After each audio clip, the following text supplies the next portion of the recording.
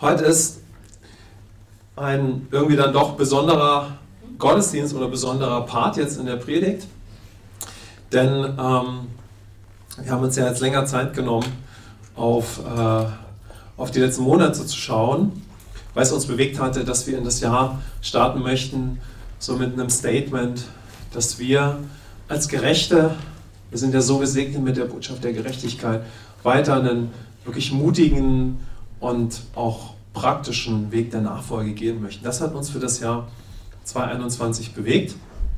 Und so haben wir die letzten Monate aufgegriffen, wo wir ja da schon tiefer hineingegangen sind.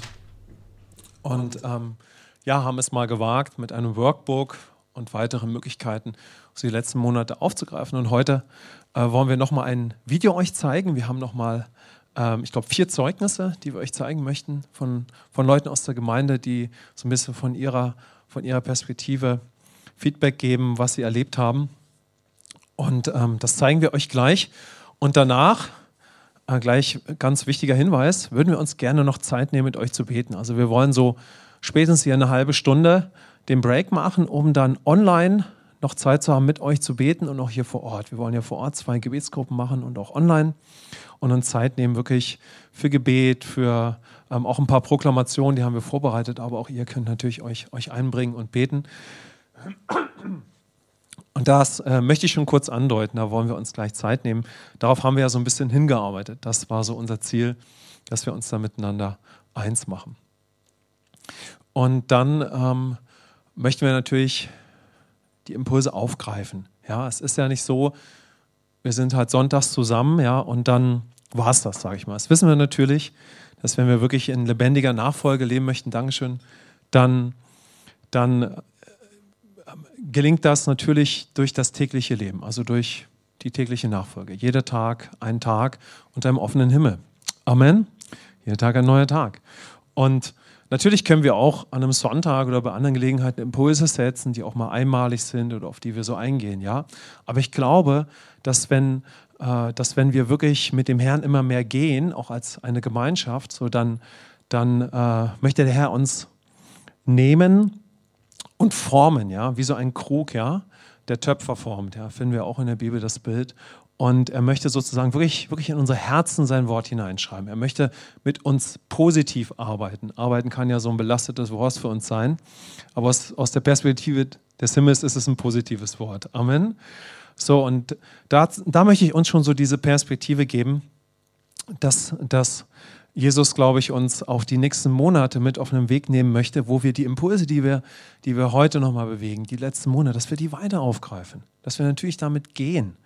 Ja, dass wir darin gefestigt werden, auch wenn wir nochmal fallen, und dass wir andere in dieselben Schlüsselmomente führen, weil das ist Nachfolge. Ja? Wir alle sind bestimmt, Menschen zu Christus zu führen, ihnen zu zeigen, wie du aus der Liebe immer mehr leben kannst, wie Offenbarung in dein Leben kommt, was ist Anbetung, seinen Bruder lieben zu lernen, auch wenn wir da selber noch auf dem Weg sind. So deshalb lasst uns diese Impulse mitnehmen und das auch in das weitere Jahr mit hineinnehmen. Das ist es, was uns dort bewegt. Entschuldigung. Ja, nee, Freiheit.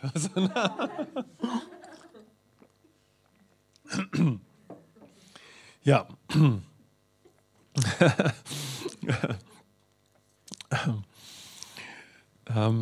Genau. Ich springe jetzt auf den Witz nicht auf hier, sonst geht es alles weiter. Ja, und wir haben die letzten Wochen ja auf 3 Predigtreihen geschaut, Leben im neuen Bund, tägliche Herzensnachfolge, so haben wir das halt betitelt, und definierende Jüngermomente, das war die Stelle zwischen Jesus und Petrus.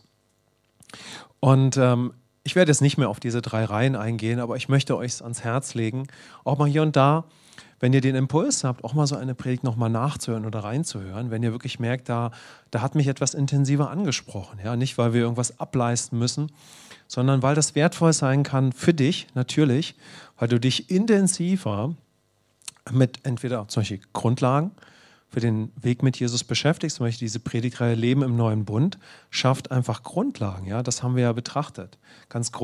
Es informiert ganz grundlegend über diesen Weg der Nachfolge. Ja, natürlich, das Wichtigste ist, wer sind wir in Christus, aber dann liegt ja auch ein Weg vor uns. Und wir haben ja festgestellt, dass es sich dabei um den inneren Pfad handelt. Und wir alle sind bestimmt andere dann auch auf diesem inneren, das ist eher ein Haar, andere auf diesem inneren Weg zu begleiten, ja, auf diesem inneren Pfad der Nachfolge so. Und ich glaube, das ist ein ganz, ganz wertvoller Impuls aus dieser Predigtreihe. Darüber hinaus, dass Jesus uns einfach diesen Weg durch die neuen Gebote zeigt, ist es wirklich ein innerer Weg. Ein innerer Weg, ja, zuallererst. Das ist einer der maßgeblichen Impulse aus dieser Predigtreihe, ja. Dann bei den Impulsen zu unserem täglichen Leben aus Schlüsselzeiten, ja, so, okay, du kannst so starke Momente mit Gott haben, ja. Es ist, wie Richard Hayes das immer sagt, wow, Halleluja. Es ist wie dieser Düsenjet, der abhebt und alle sagen, wow, wir sind ja wirklich im Düsenjet. Genau, du bist in Christus. Amen. Ja, du bist angekommen im Leben der Gnade. Ja, die Fülle Gottes ist in dir. Und Richard beschreibt das immer so, und da sind die Piloten im Cockpit, ja. Und die machen Lobpreis, die sagen, wow, was eine Gegenwart und Halleluja, was eine Gegenwart, Amen. So, wir wollen in den Wahrheiten baden und ihn hören und wir lieben die Gegenwart und Manifestation des Heiligen Geistes. Amen. So, aber dann irgendwann, so beschreibt das ja der Richard mit seinen coolen Beispielen, immer sagt ein Pilot zu dem anderen, oh, wo fliegen wir denn eigentlich überhaupt hin? Ja, und das ja dann die Frage zunimmt, okay, wenn das Jesus mir möglich gemacht hat, wenn ich wirklich ein Erbe bin und Gott ist mein Vater, wo geht denn dann die Reise hin? So, und da sind wir bei dem Thema Schlussfolgerung, ja, so dass die zentrale Frage ist, okay, wenn Gott so große Dinge für dich getan hat, was schlussfolgerst du für dein Leben, um es in deinen Alltag zu beziehen, ja, und das bedeutet dann praktisch, dass durch all das, was der Herr tut, ja, möchte er uns dahin führen, dass unser Denken erneuert wird. So dass wir wirklich mit dem, was er getan hat, ja, in unseren Alltag gehen und zu neuen Überzeugungen kommen, um darin zu wandeln. Ja. Bis dahin, dass wir darin so gefestigt werden, ja, dass wir in diesen Bereichen des Lebens dann nicht mehr nachdenken müssen, also in einem Prozess sind, wo unser Denken erneuert wird, sondern unser Denken wird erneuert und dann wandeln wir in diesem neuen Mindset oder neuem Denken. Ja, das ist dieses Bild des Autopiloten, was nicht bedeutet, dass das dann so ein Selbstläufer für den Rest des Lebens ist, sondern wenn unser Denken erleuchtet und erneuert ist, dann werden wir über bestimmte Dinge nicht in einem Prozess neu nachsinnen, sondern wir haben ja darüber in der Gegenwart des Herrn nachgesonnen. Wir haben ja unsere Entscheidung getroffen. Der Geist Gottes hat uns Offenbarung geschenkt, aber er hat uns auch in Umsetzung geführt und so können wir dann darin wandeln. So bis wir darin so gefestigt sind, dass wir wirklich im Herrn gehen. Amen, segnet euch das. So, und das ist ein Impuls aus dieser Reihe. Und dann haben wir natürlich diese Reihe gehabt über Jesus und Petrus und diese definierenden Momente, die wir mal unter den Titel setzen können. Es geht im Leben mit Jesus dann irgendwann positiv ans Eingemachte. Amen. Und ich glaube, dass ein wertvoller Impuls aus dieser Zeit war, dass wir miteinander durchs Eingemachte gehen können. Amen.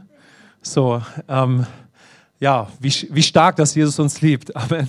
Aber ich glaube, so ein ganz wesentlicher Impuls, habt ihr ja gemerkt, bei dieser Reihe war okay, was heißt das denn für uns als Gemeinde? Was könnten wir denn für einen Ort sein, wenn es echt wird? Also wenn wir wirklich durch den Herrn leben. Ja, das Wort wirklich hat ja immer so einen Beigeschmack. Ja, heißt das jetzt, wir leben nicht wirklich durch den Herrn? Nein, das soll was bestärken. Nämlich, dass wenn wir wirklich, da haben wir es schon wieder, durch den Herrn leben, dann geht es, dann geht es aber auch wirklich durch genau die Prozesse, von denen uns das Neue Testament berichtet. Amen. So brauchen wir ja nur in die Briefe, in die Evangelien schauen, da sehen wir, was abgeht. Ja? Und wie wäre es, wenn wir so eine Gemeinde werden? Amen. So eine Gemeinde, wo sind wir? Amen. Und wollen wir weiter werden? Genau, richtig. Amen. Genau.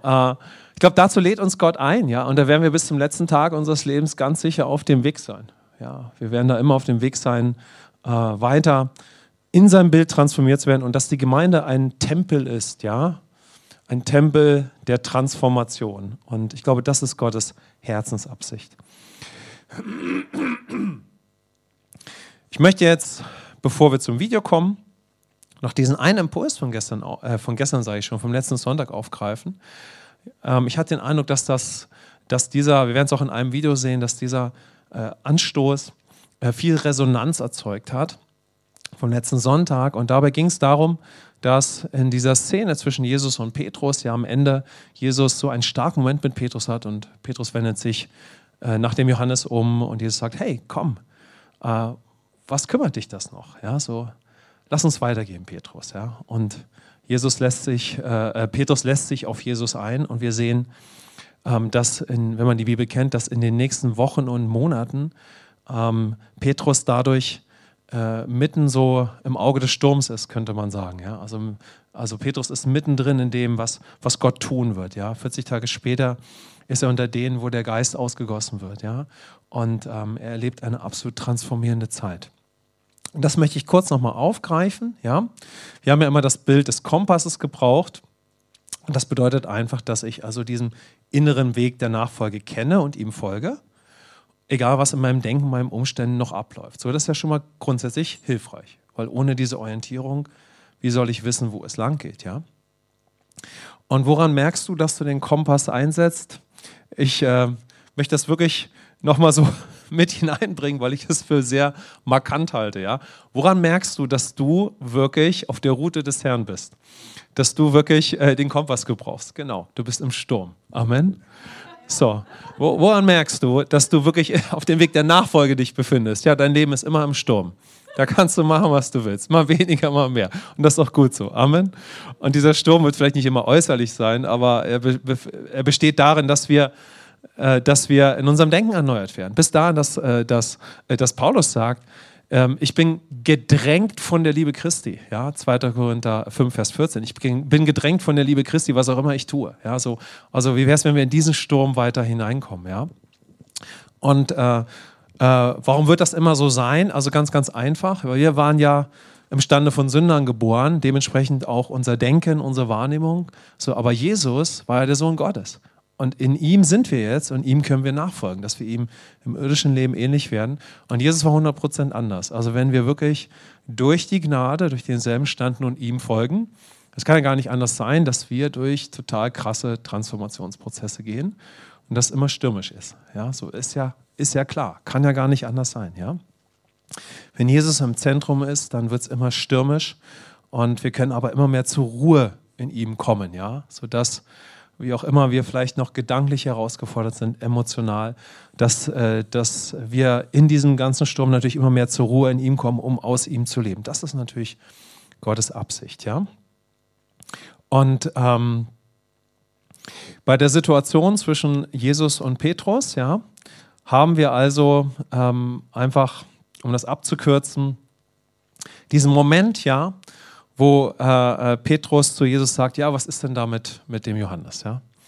Und Jesus sagt, um diese Bibelstelle nochmal vorzulesen, wenn ich will, dass er bleibe, bis ich komme, was geht es dich an? Folg du mir nach. Und als ich über diese Stelle nochmal nachgesonnen habe, nach dem letzten Sonntag, habe ich nochmal so gesehen, dass wahrscheinlich, wir wissen es nicht 100%, aber wahrscheinlich haben Jesus und Petrus schon oft über die Situation mit Johannes gesprochen. Oder das stand ja schon so im Raum, ja.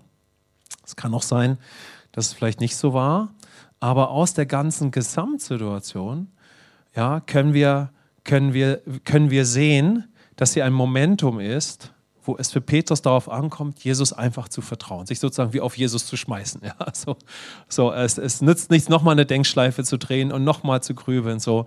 Denn irgendwie ist die Sache klar. Es ist so wie, Jesus kommt und heilt die Schwiegermutter von Petrus und Petrus, Jesus lehrt am See Genezareth und fragt Petrus, hey, kann ich dein Boot haben? Und dann ist diese unbeschreibliche Situation des Fischfangs und am Ende hat Petrus einen unheimlichen Moment mit Jesus und dann sagt Jesus zu ihm, komm, folge mir nach. Und Petrus hat nun die Wahl.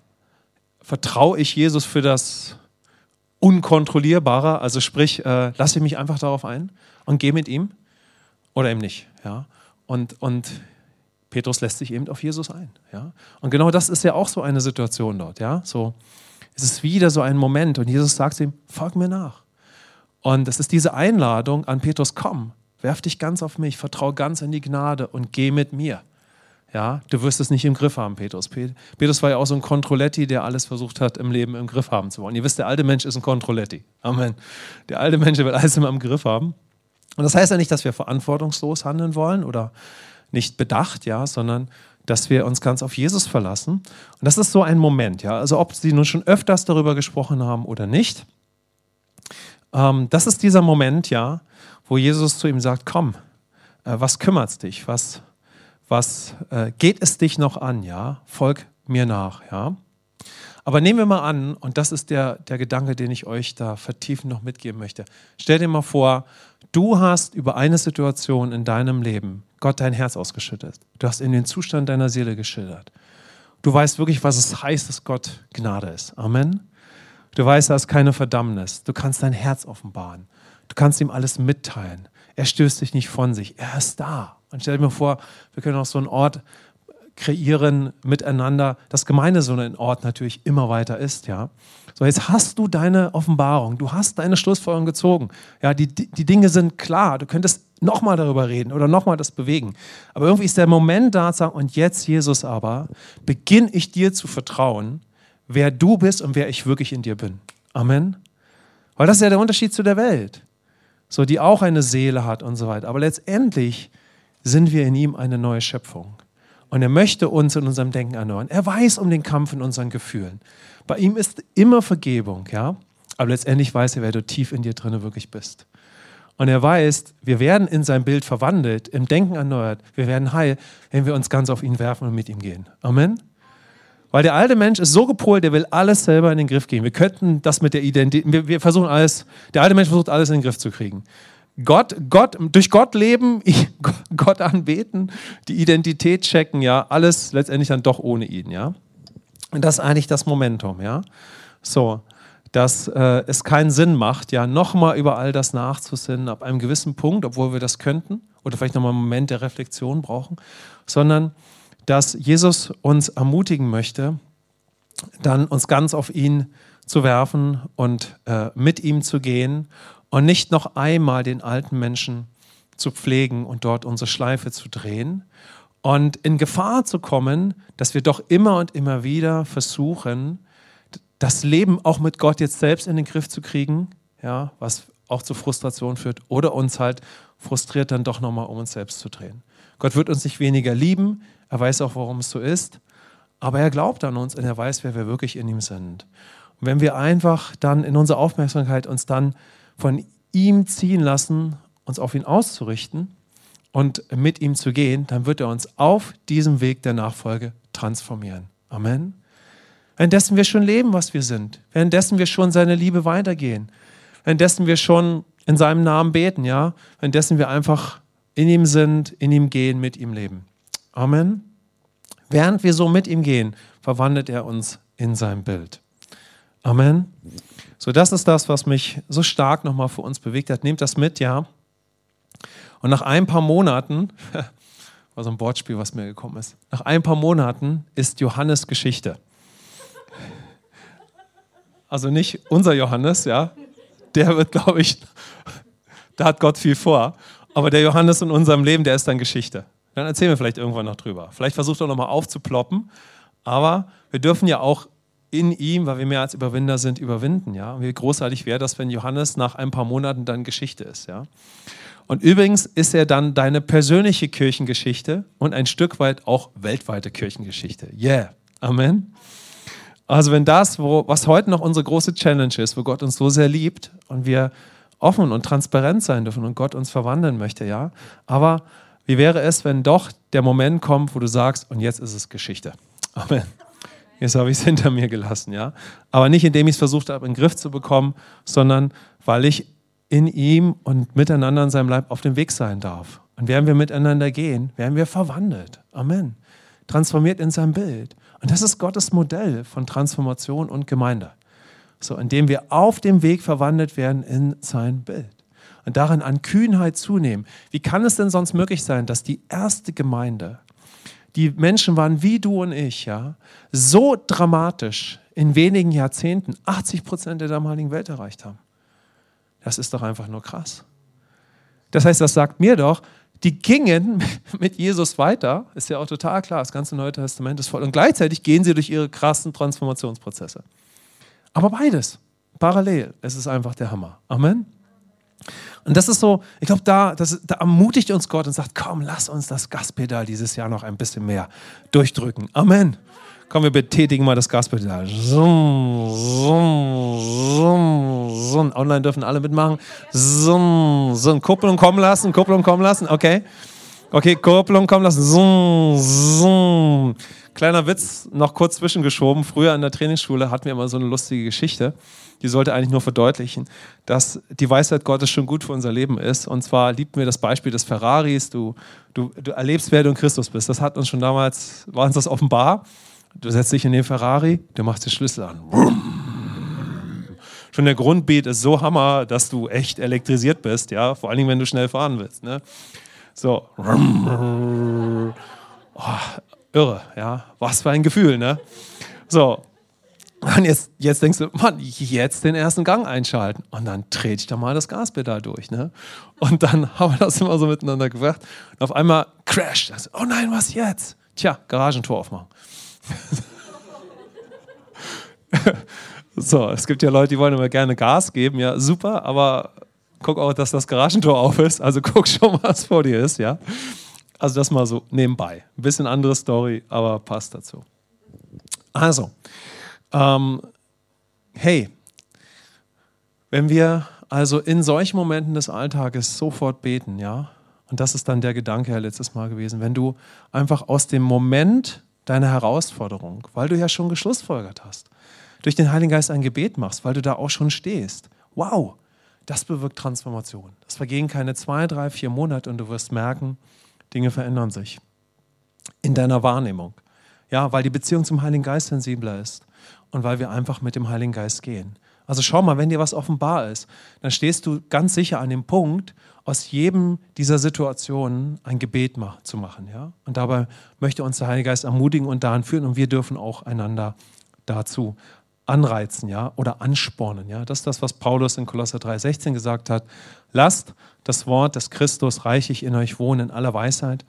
Lehrt und ermahnt einander und singt mit Psalmen und Lobgesängen und geistlichen Liedern dem Herrn lieblich in euren Herzen. Kolosser 3,16. Ja? So können wir in unserem Herzen lieblich mit dem Heiligen Geist sprechen, singen, ja, sofort ein Gebet sprechen aus unserem inneren Menschen und während wir so auf dem Weg sind, wird uns sein Bild verwandeln. Das geschieht durch den Geist, ja, sodass wir, oder weil wir in der Beziehung mit dem Heiligen Geist dann wachsen, ja. Und ich glaube, so eine Gemeinde dürfen wir weiter werden, da sind wir auf dem Weg und da spornt uns Gott an. Amen.